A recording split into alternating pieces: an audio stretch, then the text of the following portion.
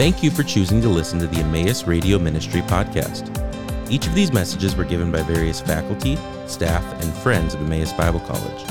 To view each series as a whole, or for more information about similar Emmaus ministries, please visit concerninghim.com. Today we're finishing out Joshua chapter 8. We've seen the conquest of the city of Ai by ambush, the total destruction of all the inhabitants of the city of Ai, the hanging of the king, and his being thrown at the entrance to the gate of the city, a pile of stones heaped up over him, all of the things that took place, and ultimately the city of Ai being set on fire and burnt at this time. Before we finish Joshua chapter 8, there is one more very, very significant set of verses at the end of this chapter that shows again both the faithfulness of the Lord in bringing his people into the land, just as he had promised while they were in the wilderness, and also the faithfulness of Joshua to carry out all of the commands that the Lord had given through Moses, his servant. So we're reading Joshua chapter 8, verses 30 through 35. Then Joshua built an altar to the Lord, the God of Israel, in Mount Ebal, just as Moses, the servant of the Lord, had commanded the sons of Israel, as it is written in the book of the law of Moses, an altar of uncut stones on which no man had wielded an iron tool, and they offered burnt offerings on it to the Lord and sacrificed peace offerings. And he wrote there on the stones a copy of the law of Moses, which he had written in the presence of the sons of Israel. And all Israel, with their elders and officers and their judges, were standing on both sides of the ark before the Levitical priests who carried the ark of the covenant of the Lord, the stranger as well as the native. Half of them stood in front of Mount Gerizim, and half of them in front of Mount Ebal, just as Moses, the servant of the Lord, had given command at first to bless the people of Israel.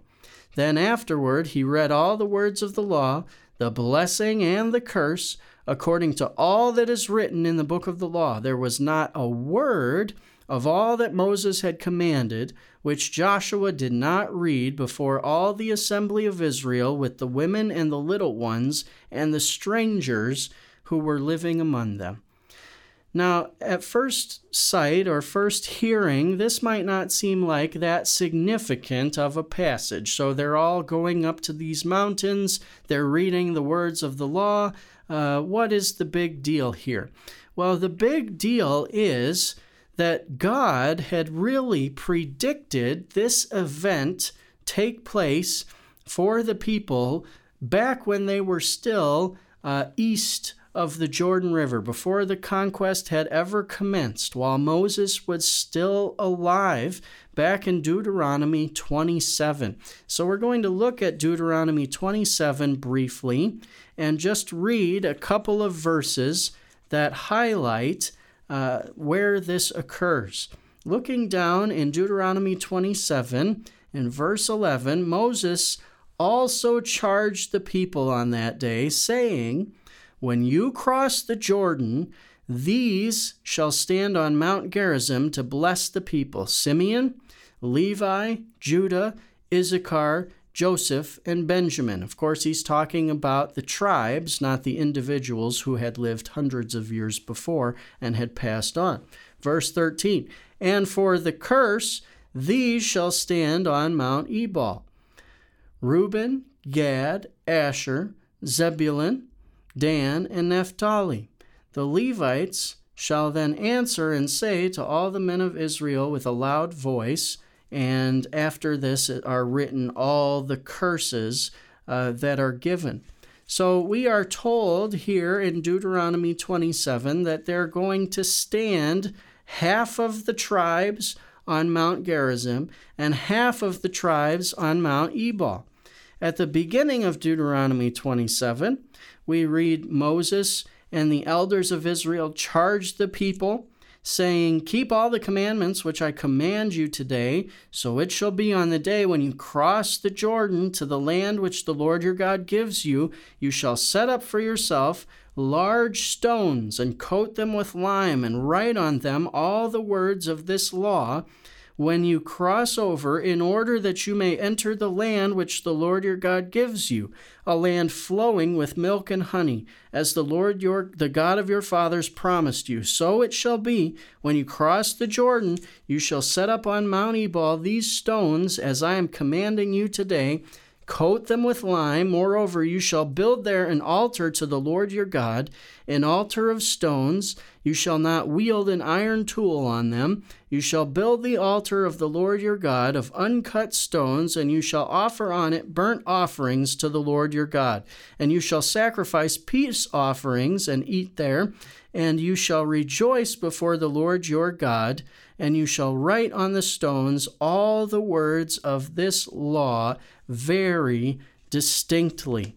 So they are told explicitly in Deuteronomy 27 exactly what to do when they come into the land of Canaan, that they're to make their way up to Mount Ebal and Mount Gerizim. Now, let's review a little bit of where we've already been. So we started off to the east of the Jordan River in Joshua chapter 1.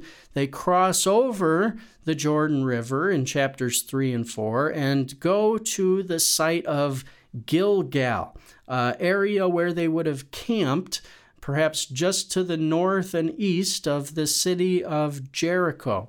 They conquered Jericho, which is down in the Dead Sea Valley area. Would have been very dry down there, very low in the Jordan Rift Valley near the Jordan River. Then they make their way up into the mountains a little bit to the city of Ai, which is next on their hit list, and eventually conquer the city of Ai. From the city of Ai, to get to Mount Gerizim and Ebal, they're going to go north, maybe 10, 15 miles through the hills, through the hill country of what would later be known as Ephraim and Manasseh. And they go to these hills in verses 30 and 35 and perform this covenantal ceremony that is delineated back in Deuteronomy chapter 27. Presumably at this time, they were maybe conquering cities from Ai to the area of Ebal and Gerizim, but none of that is recorded for us in this passage here. So some significant cities on the way. One particular city, the city of Shiloh, that's not mentioned at this time, but is mentioned later on as the place where the tabernacle and the Ark of the Covenant in particular would have come to dwell.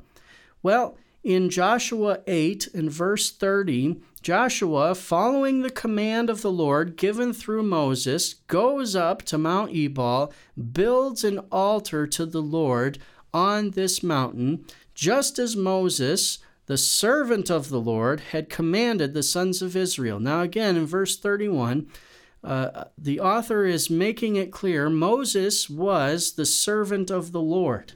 That title has still not been applied to Joshua. We've seen that the Lord has exalted Joshua in the eyes of the people. He has used Joshua. He's communicated directly to Joshua. Remember the end of chapter 5 and the commander of the Lord's army telling Joshua to take off his sandals. The place that he was standing was holy ground. But none of these passages talk about Joshua as the servant of the Lord, using the same terminology that they had used of Moses. So the question at hand still is Joshua ultimately going to live up to the type of individual that Moses was?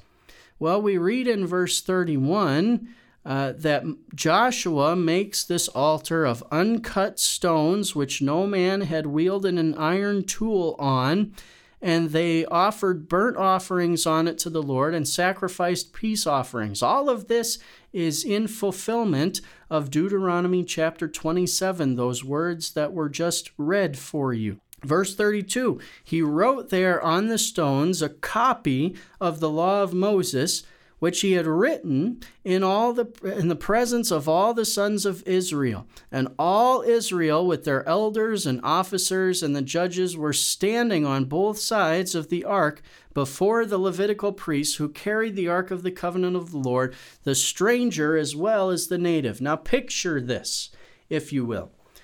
There are two mountains or two very large hills and a valley between them. And in the valley, you have the priests with the ark of the covenant of the Lord. And on one mountain, on Mount Ebal, at the base, probably, Joshua has built up this altar of uncut stones that had not been shaped by human tools, and they were burning offerings on it and peace offerings. On the mountain, there were 6 of the tribes of Israel, so about maybe 1 million people lined up on that mountain. On the other side of the valley, on Mount Gerizim, the other 6 tribes, or the ones that had come to war, at least, from the 2.5 tribes. And so they are all together watching as Joshua is building this altar. Joshua coats it just as Moses had said. He writes the law of Moses on it. The coating would have provided a base for them to etch in the law into these stones on this altar. And then he has the words of the law proclaimed for all the people to hear. Now imagine sitting outside and having someone read to you the majority of the book of Deuteronomy. We don't really think of that as very exciting language and literature today, but this was their constitution, their rule of life, how they were to live day by day. And it says in verse 34, he read all the words of the law, the blessing and the curse. Well, what is this all about? You might remember that in the law of Moses, given in Deuteronomy, there were blessings outlined for the people of Israel if they would obey the word of the Lord and keep his covenant. But there were also curses that were promised for disobedience to the law of Moses and to the word of the Lord. He also says in verse 35, there was not a word of all that Moses had commanded which Joshua did not read before all the assembly of Israel and the women and the little ones and the strangers who were living among them. Every single Israelite heard the words of the law, the blessings and the curses, all of it read to them as they were seated on these mountains or standing on these mountains while Joshua is performing this covenantal ceremony, reminding them that they are in a covenantal relationship with God and they need to be obedient to him. He had brought them this far in the conquest and would give the rest of the land to them as well.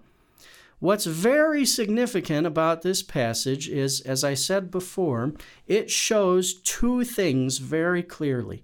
God is faithful to his promises. He had spoken through Moses to the people that all of this would happen before it ever occurred, and it came to pass. This shows God's knowledge, his sovereignty, his total control over human history. At the same time, Joshua is faithful to obey the Lord's word that came through Moses. He is faithful to the word of the Lord. He puts into practice what the Lord has asked him to do. All of this teaches us that God is faithful to his word, and he desires for us to be people who are faithful to his word and to our words as well. Thank you for listening to the Emmaus Radio Ministry podcast. This ministry is possible because of the generous contributions from our partners around the world. For more information about partnering with us, please visit emmaus.edu/partner.